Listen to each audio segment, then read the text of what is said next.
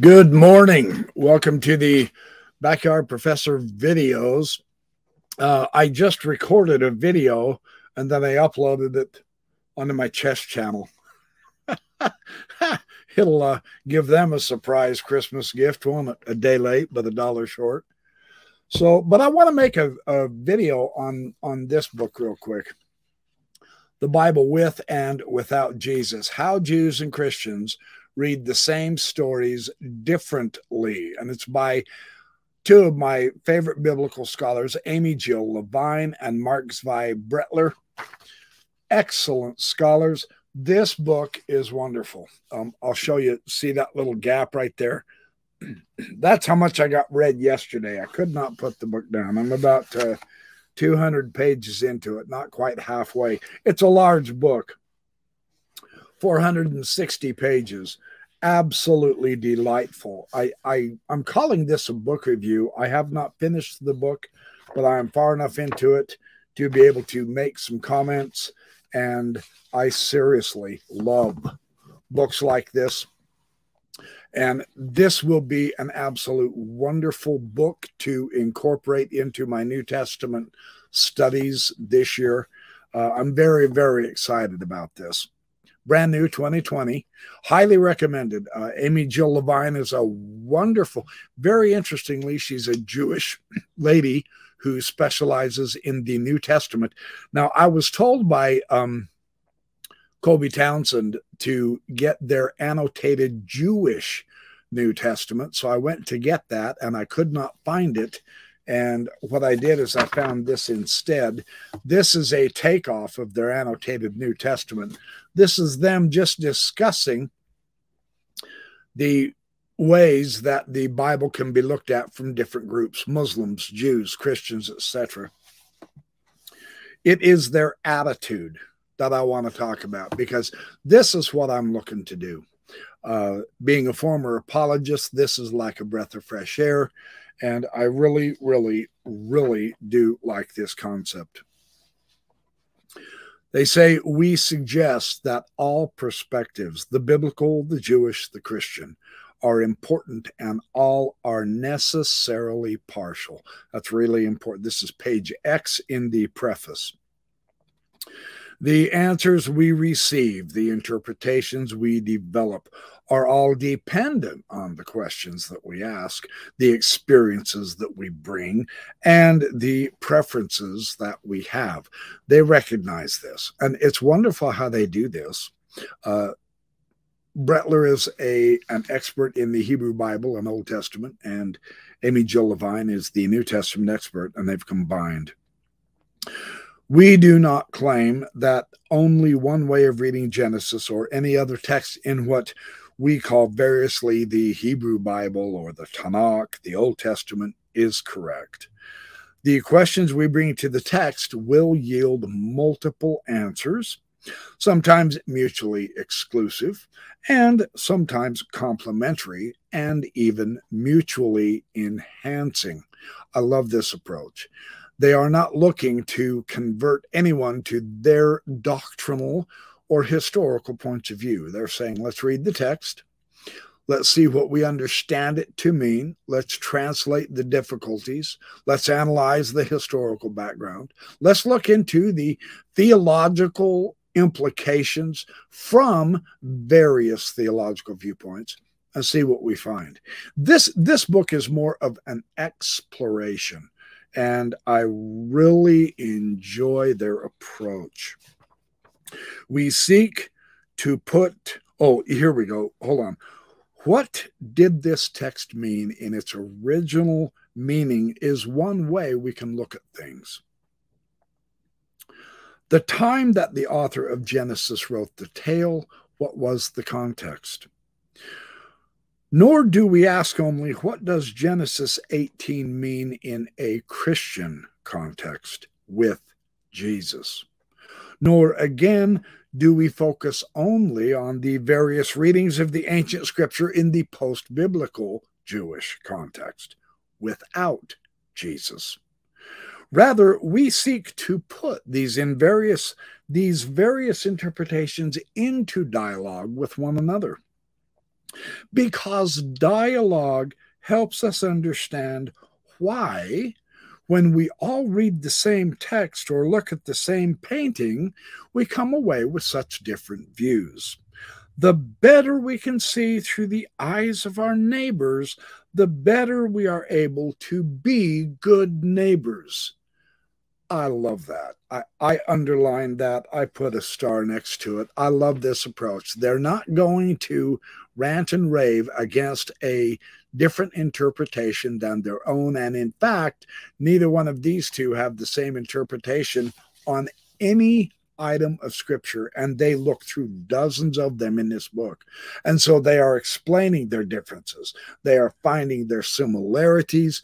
They are expounding the contradictions. They are expounding the problems. They are expounding and presenting some solutions without offending Jews or other solutions without offending Christians. Hopefully they can have enough love in their hearts not to be offended. And so the mutually exclusive groups reading the same texts, rather than becoming enemies, what's so wrong with just sitting down as friends and saying, okay, here's what this text says. I understand it this way because I do believe in the New Testament. So I'm going to read this text in light of Jesus, with Jesus. Another approach will say, well, yeah, I get that.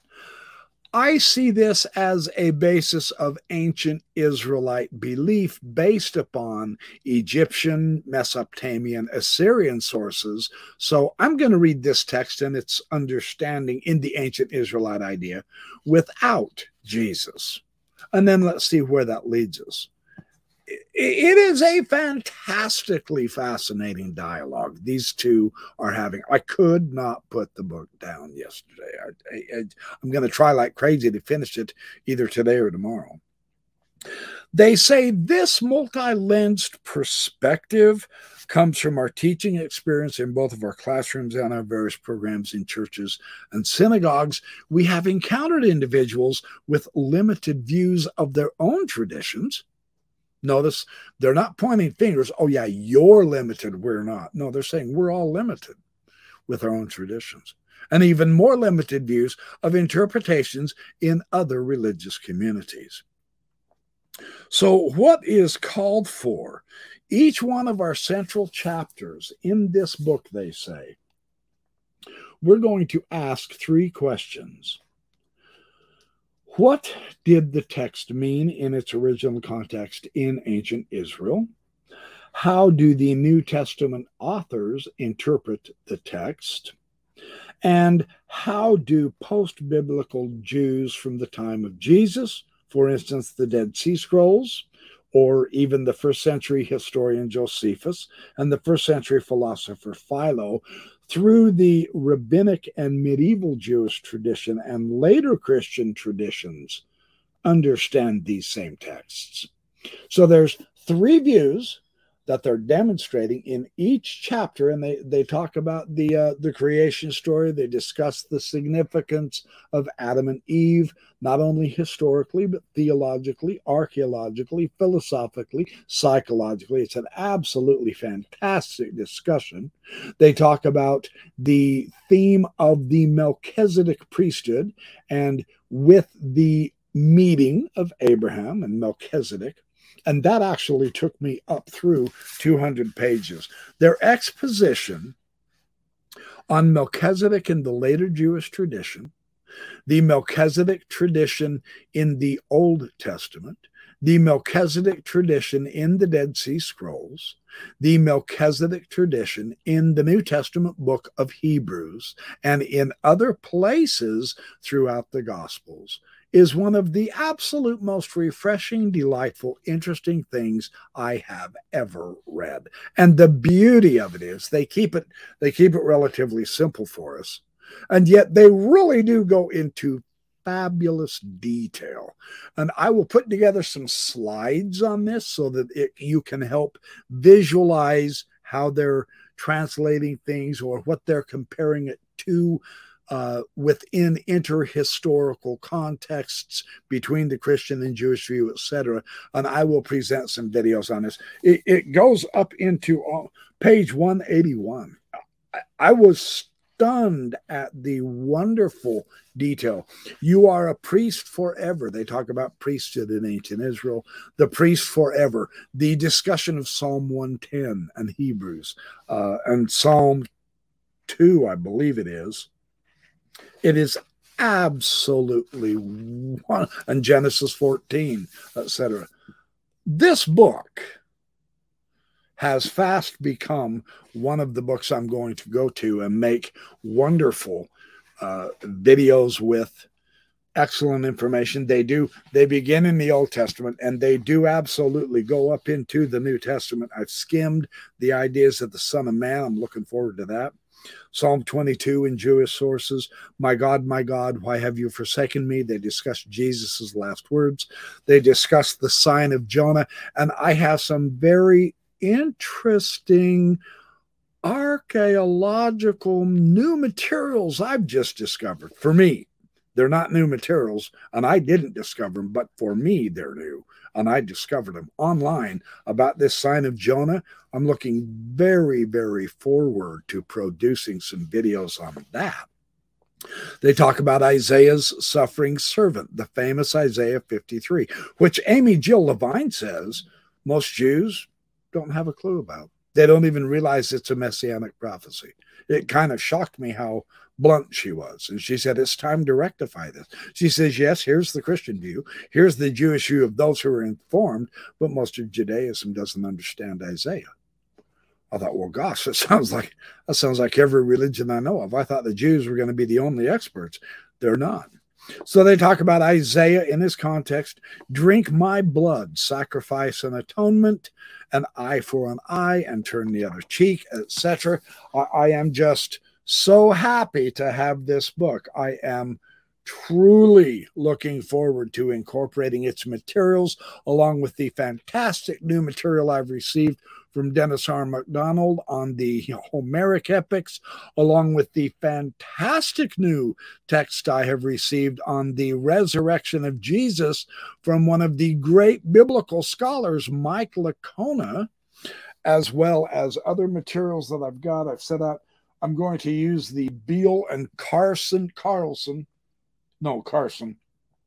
the commentary on the New Testament's use of the Old Testament, which is really excellent. I will use some of Margaret Barker's materials on the King of the Jews, the temple theology in the Gospel of John. I will utilize I have other texts here. Oh, I know I've got them here somewhere. Anyway, I'm going to be utilizing some excellent LDS materials from the student manual, as well as a new text that I have. I could have swore I set it out here. I probably put it up not to lose it. So there's a lot of exciting materials to come to. The thing I want to let you know my approach is going to be is very similar to this one. The Bible with and without Jesus. I will be looking at various, not in order to convert, but just to understand. I will be looking at various interpretations, all kinds of interesting translations, comparisons, contradictions, anomalies, archaeology, history, theology, linguistics. Because it's not worry about correct doctrine. Let's just come to an understanding of what the text can mean in a real way to various people. And let's not make them our enemy because they happen to understand something with a genuine, legitimate desire to know what the text means, but also with a genuine and legitimate different background that gives them their justification for approaching the text the way they have. And that includes Mormons, Christians, Jews, Muslims, atheists, etc. And they go through the whole gamut. But I love this idea that instead of a conversion or you're damned approach, instead of a spirited approach of you have to believe my interpretation because my interpretation is more correct, my interpretation is true, they don't even approach it that way. They're saying, what would happen? What would happen? Genuinely, what would happen if we just actually come to understand not only our own view a little better, but someone else's view and recognize that they do genuinely believe it that way and it's okay. There hasn't been a thought crime committed. There hasn't been a spiritual apostasy with Satan influencing you for evil, and so you're guilty and you have to repent of your sin. Oh, I thought differently. I'm sinning. No, we're going to throw all that noise out. That's not even fun anymore. That makes the Bible boring. This gives it better meaning. And I really enjoy it. So I'm looking forward to sharing more information with you as I have time. Thanks for watching my Backyard Professor recordings. I appreciate everything you guys do for me. I appreciate your love and support. I appreciate your help. I appreciate your friendship. So lots of information coming down the pipeline. I'm going to really enjoy getting to the New Testament this year in ways that I've always wanted to have in my Sunday school classes, but never did. So I'm going to present them to you who also want to have these kind of discussions. That's what I'll call them, discussions, because that's what they are.